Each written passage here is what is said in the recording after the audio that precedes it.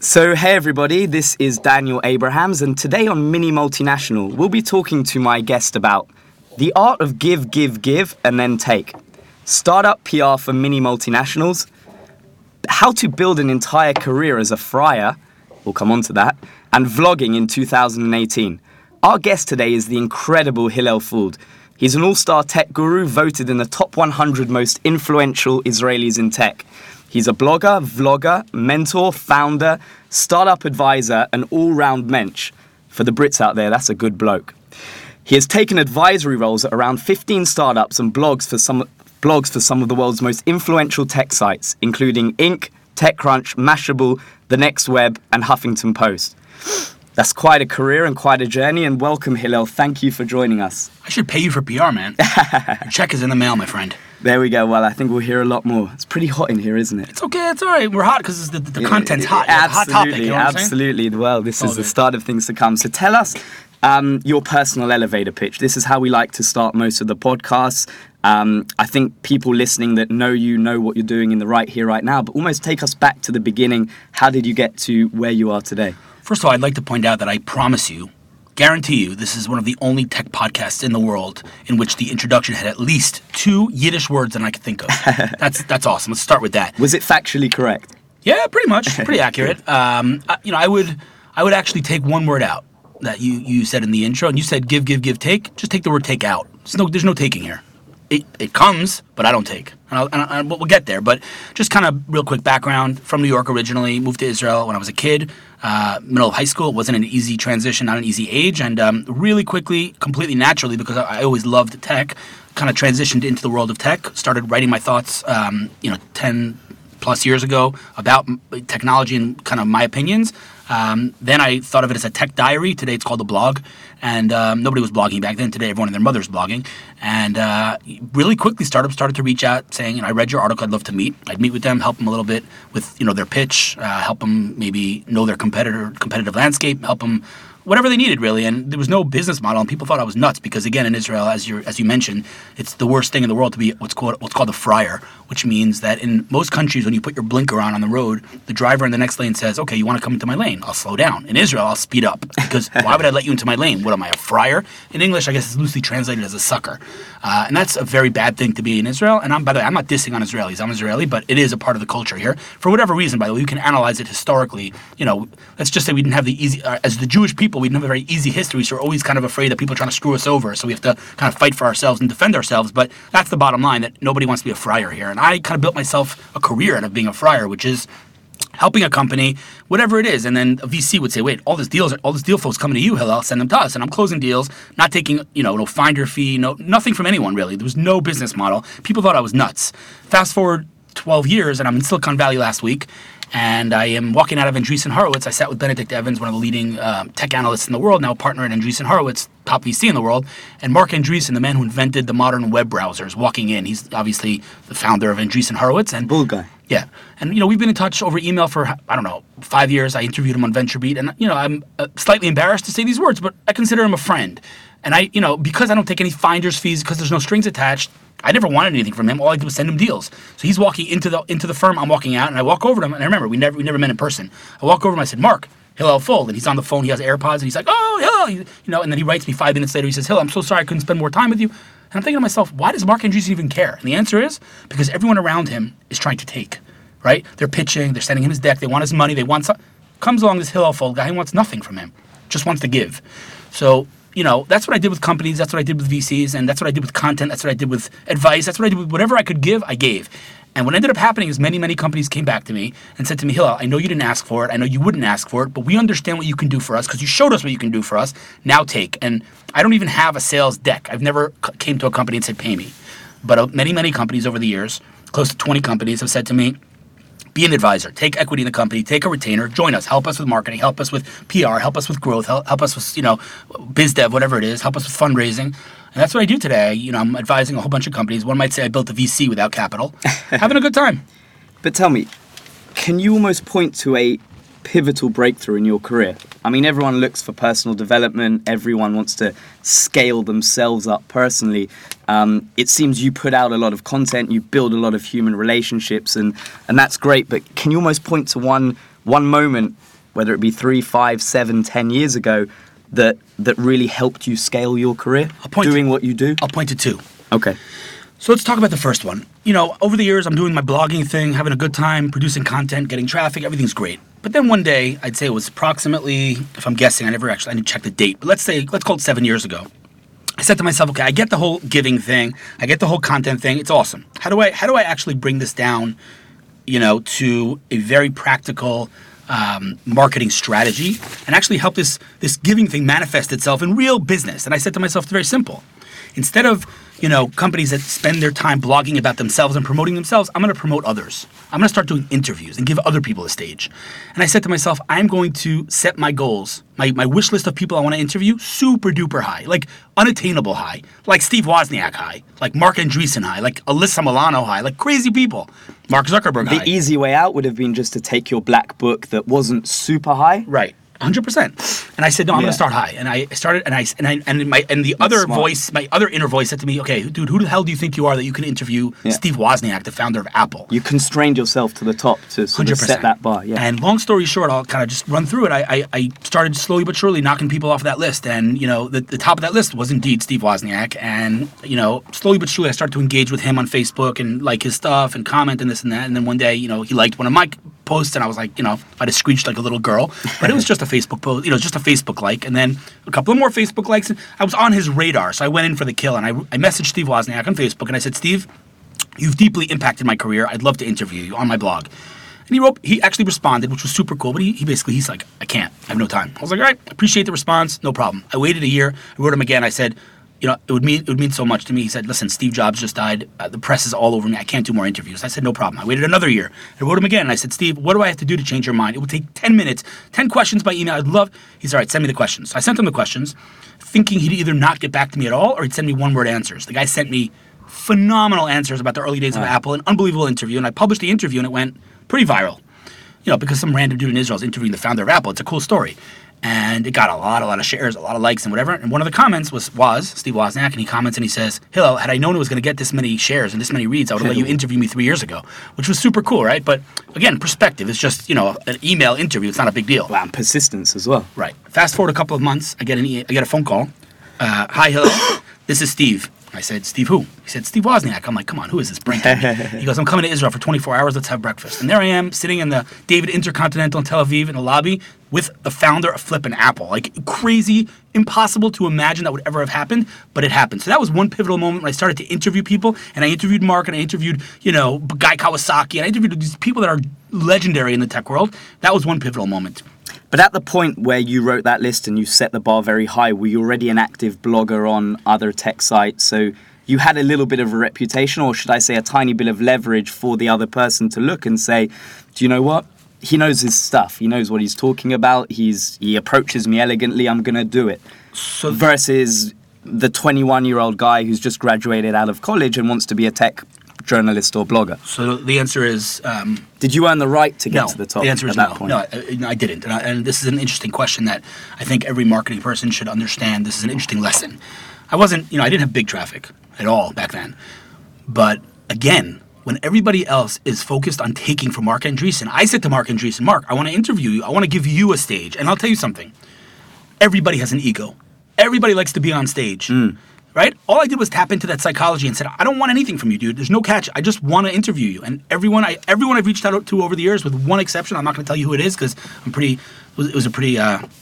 not a big fan of this guy. You know, literally legends said yes. And this guy's, you know, he's a big guy in the tech world, not like Mark Andreessen, Steve Wozniak. And he's like, oh, I have no time. I was like, all right, whatever, dude. So the answer is, like, out of the 50 people I've interviewed, that was pretty much 50 out of 51, you know?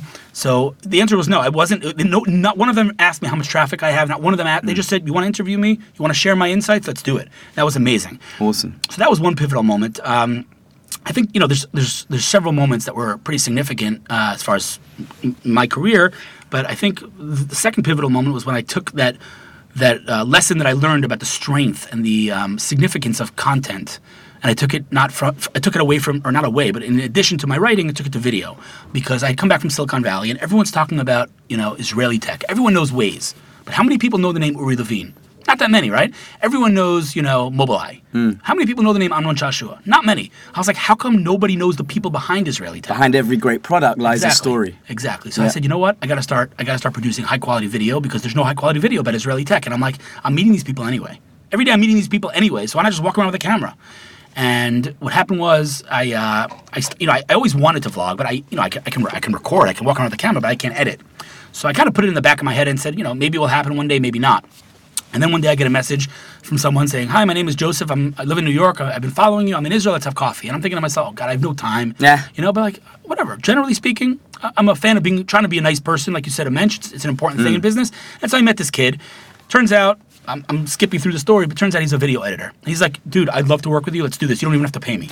So we started doing the vlogging thing. He started to edit. He's producing amazing quality video. And for him, he's building his portfolio. Exactly. And then at some point, he's got to take, 100%. He's got to live, he's got to pay his rent. Listen what happens. So like 10 episodes in, I think, or something like that, I realized this guy is like legit. So I said, "Joseph, how long is this taking you every day to edit these videos?" He's like 7 hours a day. Wow. And I'm like, I'm not even paying this guy? That's crazy. So I put on Facebook and I said, I'm not monetizing this vlog, but if you guys have been enjoying the vlog, I want to start paying my editor. Within 8 seconds, and I kid you not, 8 seconds, I get a message from a big CEO in Israel who shall remain unnamed, not because I don't want to give him props, but because he forbids me from giving him credit. An amazing dude. And he said to me, "I got this." And I call him up. I'm like, "What do you mean I got this?" He goes, "You've helped me so much over the years. I could never give you anything back. I'm paying your editor. I'm paying for your internet at home so you can upload faster." I said, I'm an advisor at your company. You gave me equity. He goes, "That's not enough." And he literally has been paying Joseph, and Joseph's sitting and editing, 7-9 hours a day. And he didn't start getting busy looking at your viewers count, your metrics, whatever. Wait, it gets even better, dude. It gets even better. What happened next? Now I have budget, right? So I'm like, all right, I need a good camera. So I started to do research, and at the time, Casey Neistat was talking about the GH5, which is a $2,000 Panasonic camera, and I'm like, all right, I want that camera. So I tweeted, and I said, all right, I want the GH5. That night, I get a phone call. "Hi, hello, this is B&H Photo. We saw your tweet. We'd love to sponsor the vlog. We'll send you any equipment you want. No questions asked. All the drones, all the cameras."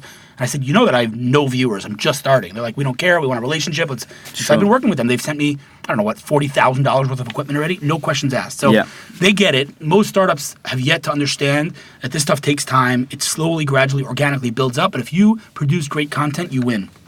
It can be difficult, though, when you're a venture-backed startup and you've got an investor that looks at the sheet in the board meeting and the old school tactics, the tried and tested, quote unquote, SEO, SEM, PPC. You can see that instant ROI. I'm a big believer in our mutual friend Gary, who will come back and say, "Well, what's the ROI of your mother?" But it can be tough for me to present to my investors the idea we're launching a podcast called Mini Multinational and really trying to explain why, I at some point have to take because I've got to, deliver shareholder value. But, these new forms of pushing out content, I totally buy into, I'm totally bullish about, but it can be difficult for that startup founder to totally buy into your philosophy where there are a lot of stakeholders at play that don't get it immediately. Do you know what I mean? 100%. Of course, every marketer deals with this. What's the ROI of content? What's the ROI of social media? Of course. And Gary, like you said, mentions it and talks about it. And it's a $1 million question. So a few things to say. Number one, and you've got to be a good content creator. Yeah. You're a very bloody good content creator. But in the billions and billions and billions of pieces of content going out per second, just pushing out content isn't enough. The quality has to be consistent and high. I had 2 things to say. Now I have 3 things to say. Let's see if I can remember all 3. So first of all, I don't understand why those things have to be mutually exclusive. Meaning, why do you have to, let's say, for example, acquire users and, generate revenue and not produce content? You can do both. And, But I would say producing content will produce revenue. Okay, so that's the second thing I wanted to say. The relationship here between what we're doing right now, recording this podcast, and you growing your revenue is a real relationship. This isn't like an abstract thing. I always compare it to an alley-oop in basketball. One player throws the ball up in the air, the other guy catches it and dunks it. When you're producing a podcast at a high level with great, valuable content, you're elevating your brand, man. When you're writing blog posts about your industry, you're elevating your brand. You're positioning yourself as an entity in this space. You're becoming the Red Bull of your space. What happens next? I come across an ad for currency transfer on Facebook. Slam dunk, because I know you guys. Yeah. I've been consuming your content, right? So you're elevating your brand that then the sales and the advertising, everything you're going to do on the user acquisition side is that much easier. You go to a business development meeting, they're like, "Oh, I read your blog. Oh, I listen to you guys' podcast. You guys are producing great, valuable content." Slam dunk. Absolutely. So these things aren't mutually exclusive. On the contrary, they complement each other. And the third thing I'll say to you is, you said the quality of the content has to be super high. I fundamentally, thoroughly disagree. Let me explain. Okay. You're looking at me like I'm nuts. No. Hear me out here, okay? I'll ultimately agree. Hear me out. So it's like this. Let's just start with the fact that we have to agree on one kind of fundamental, I guess, premise, and that is you have to choose between quality and quantity. You cannot write 50,000 word articles every day. You just can't. Absolutely. You could either write a 50,000 word article once a month, or you could write 400 word articles every day. So I am fundamentally of the opinion that you have to write every single day. Less good quality, not garbage, by the way. Of course, that's what I meant. But consistency. But hear me out. And this is one of the most brilliant things that I've ever heard in my entire career. I heard it from a CEO, one of my first jobs. He said to me something that I'll never forget. I've written articles about it. I say it to startups all the time. Opening up a website is like opening up a restaurant. Okay, hear me out. This is a brilliant thing. I wrote an article on Inc. about this a couple of weeks ago. It's a brilliant thing. He says like this: if you open up a restaurant, first and foremost, put a sign outside. Okay, literally, there's several restaurants that I know that do not have a sign outside. If I come across your restaurant, I pass by your restaurant and there's no sign, I'm not coming in. Yeah. I don't know if you're selling pizza or hamburgers. I'm not coming in. That's a dumb move. All right, so that's your kind of one-liner on search. If I come across currency transfer on search, and I don't know what you are. I mean, the name kind of gives it away, but have a one-liner explains what you are. That's your sign outside. That's great. That's 101. Now, what's the most important thing in a restaurant? Getting customers. No, what's the most important thing for you? When you go to a restaurant, what's the most important thing for you? The quality of the food. Exactly, the food. The service, the ambiance. We'll get there. The food is the most important. At the end of the day, that's the product. The food is the most important. That is your content. If I come to your website and the food is not good, the content's not good, I'm not coming back. The second thing that you just said, service and the ambiance. If the food's great, but it gets to you when it's cold and the waiter's a schmuck, pardon my French, and it's not a good experience of consuming that food, and I come to your website and the content's great, but there are broken links, it's not mobile responsive, it's not a good experience, there are errors, it's not a good experience, consuming the content is not fun, the content could be great, the food could be great, but I'm not coming back. So those three things are small.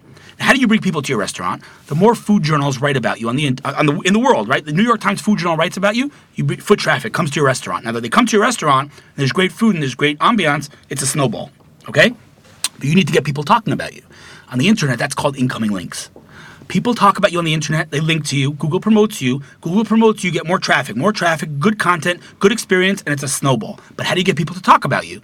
And the answer to that... having a great product. Yes and no. There's only a certain amount of times that someone can talk about a great product. Yeah, you'll get a review here, a review there. Yeah. But if you're generating, and I'm exaggerating for a reason, 100 pieces of content every day, that's 100 opportunities to link to you. The only thing that TechCrunch and the New York Times and CNN.com does differently than you and me is that they generate 100 times more content. They don't write better than me or you. They just generate 100 times more content. It's volume. So the answer is, if you write an article a day, that's one article a day, potential article a day that someone could link to. If you write 2 articles a day, that's 2. And if you write 1 article a week, that's 1 article a week someone could link to. So you have to be consistent here. And in my opinion, again, don't write garbage. But absolutely, in my opinion, in terms of SEO, in terms of actual, generating and elevating your brand, consistency and volume and quantity, in my opinion, completely outperforms and overshadows and is much more significant than the quality. As an extension to that, I'd love your insights on tactics, really, because I think the way, you could go in like a bull in a china shop as a startup founder. I'm going to put out 100 pieces of content a day, but I think over the years, where people consume content changes. What's fashionable in 2005 isn't fashionable as much in 2018. You've been a very, very sort of, explosive blogger and now vlogger. Are you seeing blogging going down and vlogging going up? Gary's mentioned that a couple of times. What's your take on basically respecting where is the attention of the consumer today and effectively pivoting and having the, I guess, emotional intelligence or the awareness to effectively not fall in love with any single platform and really move with the times? You said a lot. You said actually a lot of things in that are very valuable. The words you used just now, I think maybe you didn't even realize the things that you just said, but you said a lot of things that are very valuable. Not only about content, but in general, not falling in love with, a practice or a habit. These are all very important things, not only when it comes to content, but actually building companies. You have to be flexible enough to pivot, and all the things you just said I agree with. Having said that, I don't think it's a question of finding the thing that works now, but I think it's a question of being the Wayne Gretzky, his famous quote of skating to where the puck is going, right? So, for example, today, in 2018, I absolutely do not think, and my numbers show it, by the way, that vlogging has replaced blogging. Meaning, if I don't generate text, content, then my vlog will not be enough because I have small numbers. I'm just getting started. And at the end of the day, search is pretty bad on YouTube, and SEO still works. There's no question about it. So I don't think it's replaced it. Now, The question is, will it replace it in the future? And when I say the future, I don't mean 10 years. I mean a year, 2 years, 3 years. And there's no question whatsoever that video is the next, quote unquote, next big thing. So it's really a question of trying to see what's coming next, not what's here now. Because once it's here now, then everyone and their mother's trying to do it. So you need to like skate to where the puck is going. Having said that, it's also a question of balance. So for example, I shut down my Snapchat account because I was huge on Snapchat, right? I was getting all these freaking like articles around the world, top 100 influencers on Snap, and I was getting tens of thousands of followers, incredible engagement, hundreds of people telling me that they miss my snaps every day. But I had to make a decision. I had to prioritize. Am I doing Snapchat? Am I doing Instagram? Am I doing YouTube? Am I doing Facebook? Am I doing Twitter? Am I doing Pinterest? It's never ending. So I said, listen, I'm going to prioritize YouTube over Snapchat. And I literally deleted Snapchat from my phone. And now I started to use Instagram stories. Now, is Snapchat dead? No. But, in my opinion, at least in its current, I guess, route and where it's going right now as a company, Facebook's cannibalizing them. Yeah. So I kind of said, listen, I don't see a future for this company and my content, so I'm gonna kind of transition over to YouTube and to Instagram, and that's what I've done. I'm just starting with Instagram stories. Literally last week I started with Instagram stories just because I kept getting people saying to me, where are your stories? Where are your stories? I was like, I'll experiment, and it's been incredible. Last night yesterday I went on a little bit of a rant. Topic I don't usually go near, but I had to, and I'm not going to talk about it. It was a political thing. And I talked about it, and then I said, you know what? This is actually very therapeutic for me. Maybe I'll use Instagram stories as my therapy platform, and I'll rant about politics here. And I said, what do you guys think? And I took a poll. Holy hell, I got like 700 answers from people saying to me, yes. It was unbelievable, incredible engagement. So the answer is, I kind of transitioned over there. It's not a question of what's big now. It's a question of what's going to be big tomorrow. That's kind of my philosophy on this stuff. So let's go into tactics. What startups, there's not just startups listening to this, there's, your old traditional importer-exporter CEOs probably driving to the factory at the moment that, aren't as attuned to the world of content marketing, but they're curious. Can you give us some tactical examples of what you've seen on how startups or companies, CEOs should not do PR? Well, you just used a different word than we were talking about till today. Till now, we were talking about content. Content, communications. But it's an important distinction because a lot of times people will mix up content marketing and PR because at the end of the day, both of these things are an article. Right? In both cases, both content marketing and PR are writing an article. PR is someone writing about you. Content marketing is you writing about the industry. Very different things. So let's focus in on the process of getting other people to write about you. Okay, so then the answer What are some of the shockers you've seen on the internet? The answer is very simple. It comes right back to the things we were talking about before. Imagine this, all right? Imagine you spend the next 5 years. Every day you get to your office in the morning, 9 a.m., make yourself a cup of coffee, and you write about your industry. Every day for the next 5 years. And in 5 years from now, you write the leading journalist in your space, and you say, we're launching, or we just acquired a company, or we just got acquired. You just, by producing all that content over those last 5 years, you just position yourself not as another startup that's pitching that journalist, but as a colleague of theirs. Because you're also producing content just like them. So when I pitch, these leading tech publications from a PR perspective, they don't view me as a PR company. They view me as Hillel, our colleague. Because I write for them. It's a relationship. Yeah, but the point is, by generating content, not only are you elevating your brand, not only are you doing all the things we just talked about, but you're actually positioning yourself as not just another PR company, but as a colleague of that journalist that tomorrow you're going to be pitching. So if you focus on your industry, and that's an interesting discussion because, let's say my product is a Barbie doll. Okay, I'm selling Barbie dolls. But that's sexy. What happens if your product is really boring? I'm going to ignore the fact that you just called Barbie doll sexy. But if your product is boring, it doesn't matter. I worked at a mobile advertising company. I don't think anybody in their right mind today would call mobile advertising sexy. It's on the contrary. The way mobile advertising was done until recently was big banner ads on my apps. And when I came to this company, we started to talk about the strategy of getting developers to use our technology. And I told the CEO, we're going to start a company blog. And he thought I was nuts. And I said, on the blog, not only are we not going to talk about ourselves, about the company, but we're not even going to talk about mobile advertising. And then he really thought I was nuts. I said, we're going to talk about mobile. A little bit broader. We're not going to talk about tech because that's too broad, but we're going to widen our hands just a little bit. So the answer is, if you're selling whatever it is you're selling, I don't care if you're selling paper, man. It doesn't matter how sexy or unsexy you are. Take your hands, and your hands are signifies your specific niche, and broaden them just a little bit. So if it's paper, then maybe write a blog about office supplies. Or if you're selling, currency transfer, then maybe talk about the intersection of technology and finance. I'm just throwing things out there, right? Or the stories behind the customers. Another great thing. And by the way, that should be, what you just said, in my opinion, should be... We say behind every money transfer lies a story. Right. So if you can hone in on the story of those customers, then you're fundamentally winning. agree. I love it, but I think that should be part of your content strategy. So, for example, on your blog, you guys should talk about a little bit wider than your specific niche. And part of what you should do, maybe once a week, is interview someone and give a person a spotlight, give a person a stage, and tell that story. But you could talk about the news in the space. You can talk about trends in the space. You can do interviews in the space. You could do lists. Let's talk about the core product market fit for us would be importers, exporters. They have phenomenal stories. Yeah. That British company that just signed their first overseas order, or the company that bought their products from China for the first time, or the successful eBay Amazon seller. There are fundamentally interesting stories versus what's happened with sterling euro this week. Right. So this is I don't want the listener here to think that this whole giving thing and content thing is very abstract. This actually manifests itself very practically. And I'll give you two very simple examples. In fact, I'll give you one because we already talked about interviews. Yeah. Interviews we talked about by giving someone else a stage. Yeah. You actually produce great content, but they're happy to do it. You now kind of created a relationship with that person. They then share that interview, so you get traffic, and you validated yourself by saying, "Oh my God, Currency Transfer just interviewed whatever Mark Andreessen." Yeah. Wow! So you give yourself kind of validation. So that's interviews, and the only reason that works again. And for B2B companies, it's not only an in-depth business meeting; you get a lead. Yeah, 100%. But remember, the only reason that works is because you're not taking; you're giving someone else a stage. But I'll give you another example of how this manifests itself. In your Facebook feed, I'm sure you see every single day: top 50 this, top 50 that, top 100 this, top 100 that, and you roll your eyes and you ignore it, and that's fine. Unfortunately, on my Facebook feed recently, I'm seeing too many ads. Right, that's a topic for another time. Topic, yeah. But the reality is there's all these lists, and we all ignore them, we roll our eyes. But you know what? It doesn't matter what we do, because I'll tell you why. The guy who wrote that is freaking brilliant, and let me tell you why. Imagine tomorrow you write an article on your blog, top 50 nicest mustaches in fintech. I'm giving a stupid example for a reason. It doesn't matter what the list is. It really doesn't matter. Top 50 most influential people in our space. And you take 50 of the top, most influential people with a picture of the person and a one-liner. It takes you, let's exaggerate and say it takes you an hour to write that article.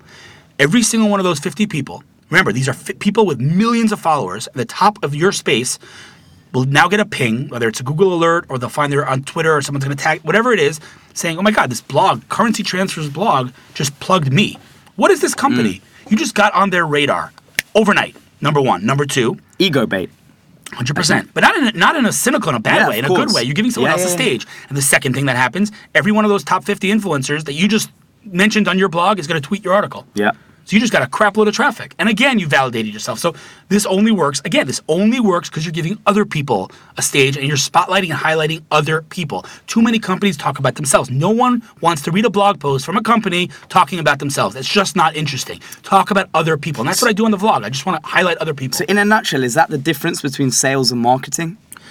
So that's an interesting question. I think I've talked about this many times. I'm sure you've heard me say it. But in my opinion, the difference between sales and marketing is one word. And that one word is not something that we're familiar with in our culture here locally. It's actually a word that doesn't exist in our language, in Hebrew. And the word is subtlety. Yeah. Right? Sales is, here's a phone, buy it. Marketing is, here's a blog post about phones. By the way, I also sell phones. But you decide whether to buy it or not. It's a subtle thing. And, we lack subtlety. Many cultures lack subtlety. But for marketing, you need to be able to tell a story. You need to be able to be subtle. You need to not sell. Nobody likes a salesman. So that's the difference between sales and marketing. It's an alley-oop and it's a slam dunk. So that's very interesting. So moving into the topic of hiring a professional versus keeping it all in-house. Let's take the example of, let's move away from tech. I'm a paper business. I'm your bog standard import, export, successful business, but they don't have a Steve Berg. They don't have a head of growth. They're not. Nice plug. The infrastructure isn't built with an in-house marketing team. Who does that? The CEO? Do you work with outsiders? What would be your recommendation to sort of growing SMBs that aren't necessarily experts at what we're talking about, but they're curious, they want to get into it? Does it start internally, or do you look for professionals to do this for you? So, listen, I can only talk about tech. I'm not in that industry, obviously, but I fundamentally, and listen, I guess one might call me, an external advisor to companies. So I guess maybe I'm shooting myself in the foot. But at the end of the day, when it comes to marketing, when it comes to messaging, when it comes to your product, you need someone to have your DNA. You can't outsource your communication. Like, communication is you. It's your voice. And again, I don't mean to diss all these marketing agencies. There's a place in the world for them, but when a company begins to scale and has to like focus, hone in on their message, and you got to do it in house. You can't. There's some things you can't outsource, and there are things you can outsource. But in my world, the world of communication and marketing and growth and all that stuff, you can't outsource that stuff. And I want to go back to persistence because I think that's key. Mm-hmm. If you take your vlog, what's the name? It's called Hillel's. What's the name of the vlog? Hillel's Daily Let's Vlog. give it a plug. I don't know. Hillel's Daily Vlog. Look for me on YouTube. So you're closing in on a very, very impressive 200 episodes. It essentially documents your working life. So I understand what motivated you to put this out in the first place, but giving some tactical advice to entrepreneurs out there that look at this vlog and say, hey, do you know what? I'm going to take a camera and I'm going to start documenting. What kept you going in those first few episodes where the viewer count was in the 50s or low hundreds or whatever? So the answer is, people say this to me about the blog. Like, what happens if it wouldn't have taken off? And I say to them, then I would have had a good time writing a blog. I love it. I'm having a good time with it. So the same thing with the vlog, whatever. If it works, fantastic. If not, I'm highlighting other people, giving people the ability to know cool people, whatever. I lost nothing. I'm having, it's not like I'm making these, like people now reach out to me all the time saying, hey, come to our startup and interview us on the vlog. I'm like, I don't operate that way. I have friends in the tech space that I go and I meet, and I happen to bring my camera. I'm not going to meetings to interview people for the vlog, right? So had it not taken off, again, I'm still getting started. My numbers are not, Casey, right? But had it not gone to where I wanted it to go, so I still would have had a good time doing it. So that brings us back to a very important point, which is, you got, and I know this is so cliche, but I don't know who said this, but someone said that the deepest truths are in the strongest cliches, right? There's a reason it became a cliche, because it's true. You can't do anything today without passion. Because if I had been blogging about ballet, I would have failed. Because I'm not passionate about ballet. You got to be passionate about what you're doing. And so that comes out so clearly in your content. You really it's legit. It's love genuine, what you do. Right. So the answer if you're prepared to wear T-shirts most days with the name of a company, 100%. You clearly are, into it. You got to be into it, right? So the answer is, just keep at it, man. If you're having a good time, just keep at it. Keep doing your thing. Be genuine, be real. You can't fake it. And depth is more important than width, right? If 100%. you have just 5 people that listen to your vlog and there is a total listen count of 50, but those 5 people are going to share that vlog or buy your product, you've won. Oh, 1,000%. I cannot tell you. I mean, I can tell you. Versus 100,000 viewers of people that are totally irrelevant to what you're doing. I'll give you one example. Yeah. So, years ago, I don't know if you remember the show, Who's the Boss? You remember that show? Maybe, I don't know. Where'd you grow up? London. You don't remember Who's the Boss? Anyway, No. How old are you? Can I ask you how old you are? 30, 31, Oh, sorry. you're a little younger. All right, so I grew up on a show called Who's the Boss? And if anybody's over 35, 40 years old remembers the show. So, Alyssa Milano was a little girl. She's an actress, a little girl on the show, and she was my first crush, all right? I grew up on Alyssa Milano. She's awesome. And when I started, tweeting, I saw that she's very big on Twitter, very big into tech, and so I followed her, and I started to follow her pretty religiously. I loved her content. And I'm sitting at home one day and I get a push notification. Alyssa Milano has followed you back on Twitter. Now, this is a woman who, again, I grew up on, has 2.5 million followers, is a mega star in Hollywood, and I'm some dude in some random small little town in Israel. So I literally messaged her and I said, WTF. Like, what the right? Like, how did this even happen? And she said to me, it's very simple. Every single day in my Twitter feed, I keep seeing your name. People keep tweeting your articles. And I'm like, who is this Hillel Fuld guy? So I come to your Twitter and I see that you're helping startups. You're trying to do good for the world. So I followed you. So that's really cool, right? Yeah. But big deal. It's just a Twitter follow. Fast forward a year, and I wake up one morning with a press release from a company. And, I wake up every morning with 300 press releases from companies, but it's all the same garbage. Dear blogger. Like, dude, why couldn't you, research my name? It's ridiculous, right?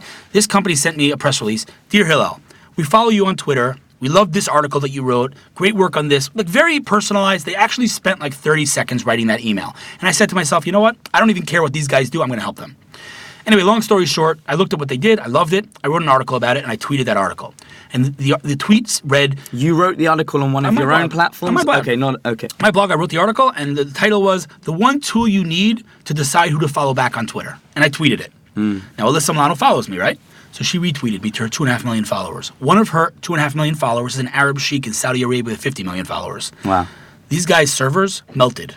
Amazing. Now, that all happened because of one tweet. And how did that one tweet go so viral? Because Alyssa Milano followed me. And why did Alyssa Milano follow me? Because my content got on her radar. Again, it all comes back to giving content. And I'm telling you, 1, 2, 5 viewers, it doesn't matter. Because if one of those 5 viewers is Oprah Winfrey, you're set. So ignore the numbers, dude. That guy, you remember the famous picture of the plane that landed on the Hudson? When there was a plane that landed? The guy who took that picture had like 70 followers on Twitter. That picture had 90 million views before CNN even knew about the plane crash. That's how viral it went.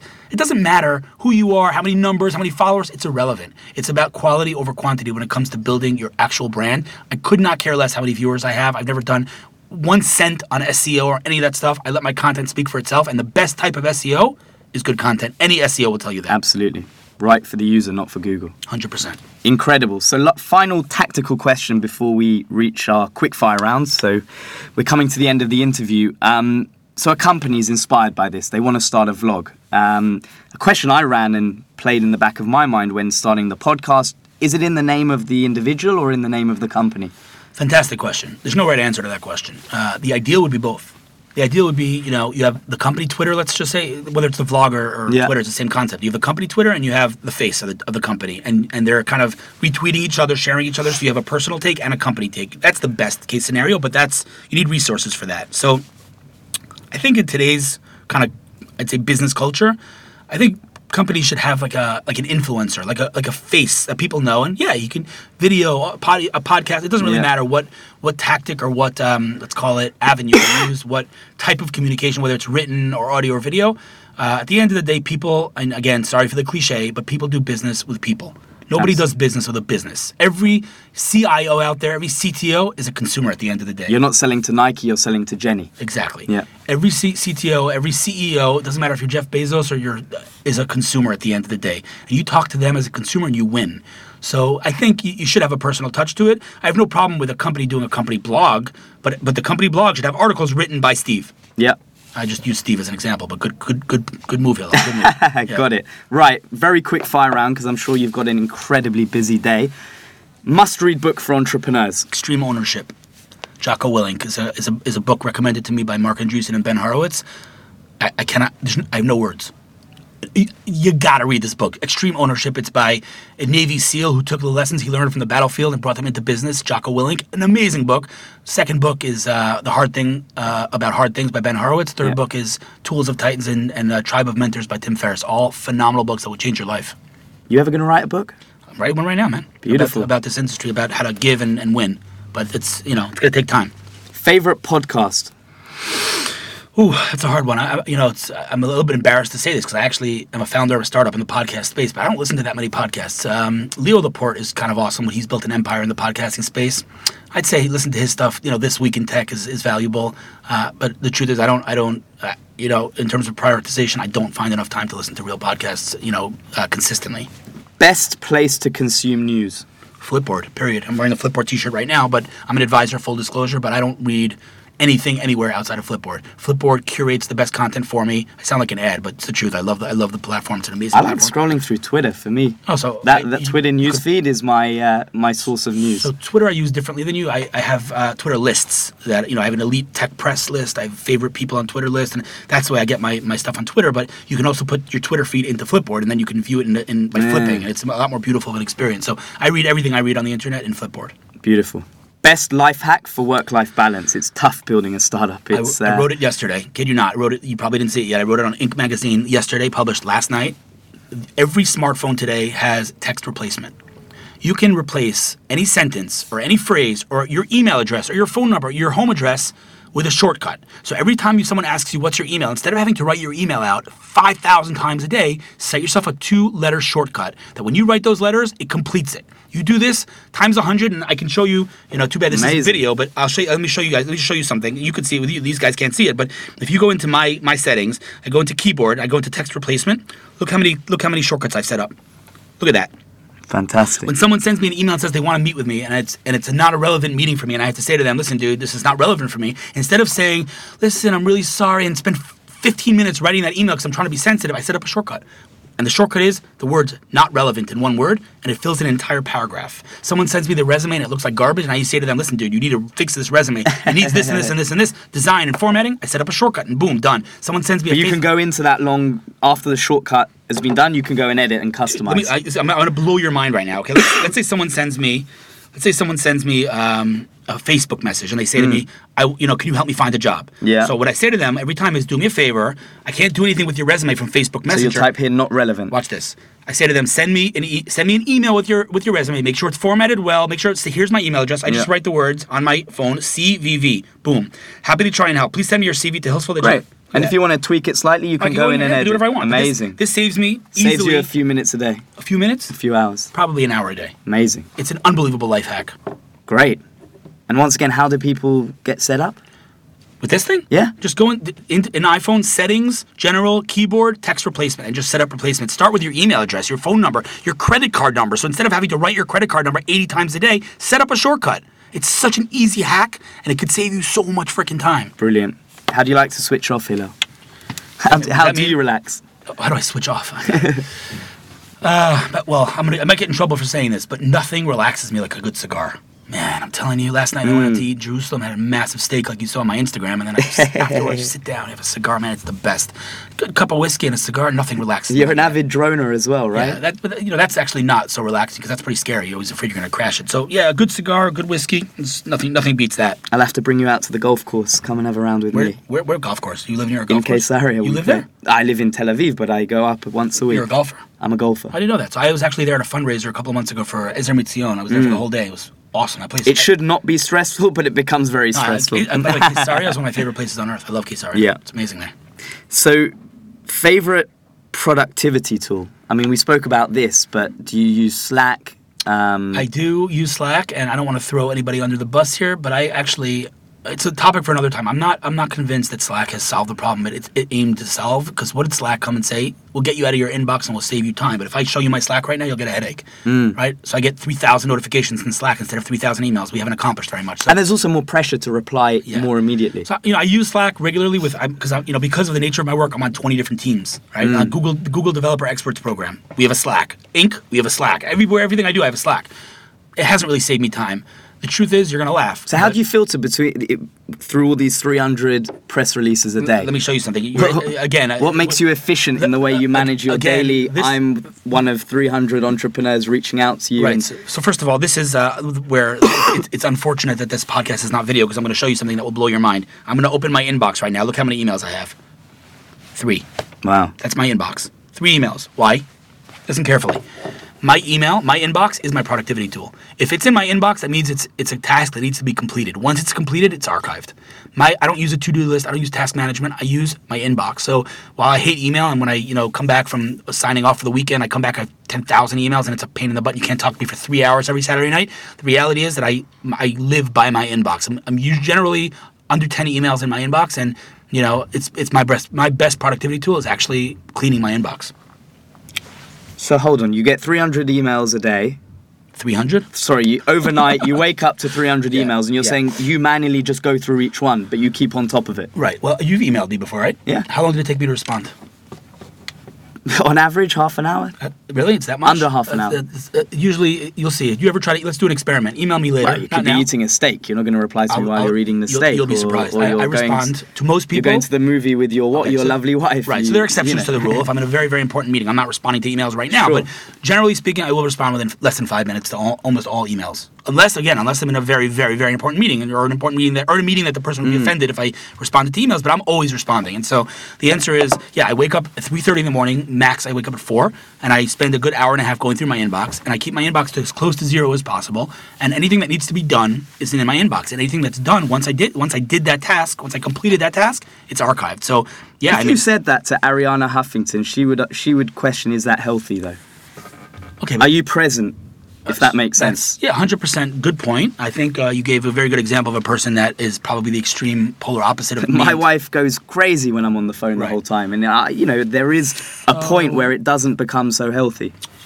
The answer is you're right. It's work-life balance. Not that I'm necessarily a believer in that concept, but that's a topic for another time. But, everyone balances in their own way. I'm home every day to put my kids to sleep at 6 o'clock no matter what. I don't care if I have a Google event. I turn them down no matter what. I'm always home to put my kids to sleep with almost no exceptions.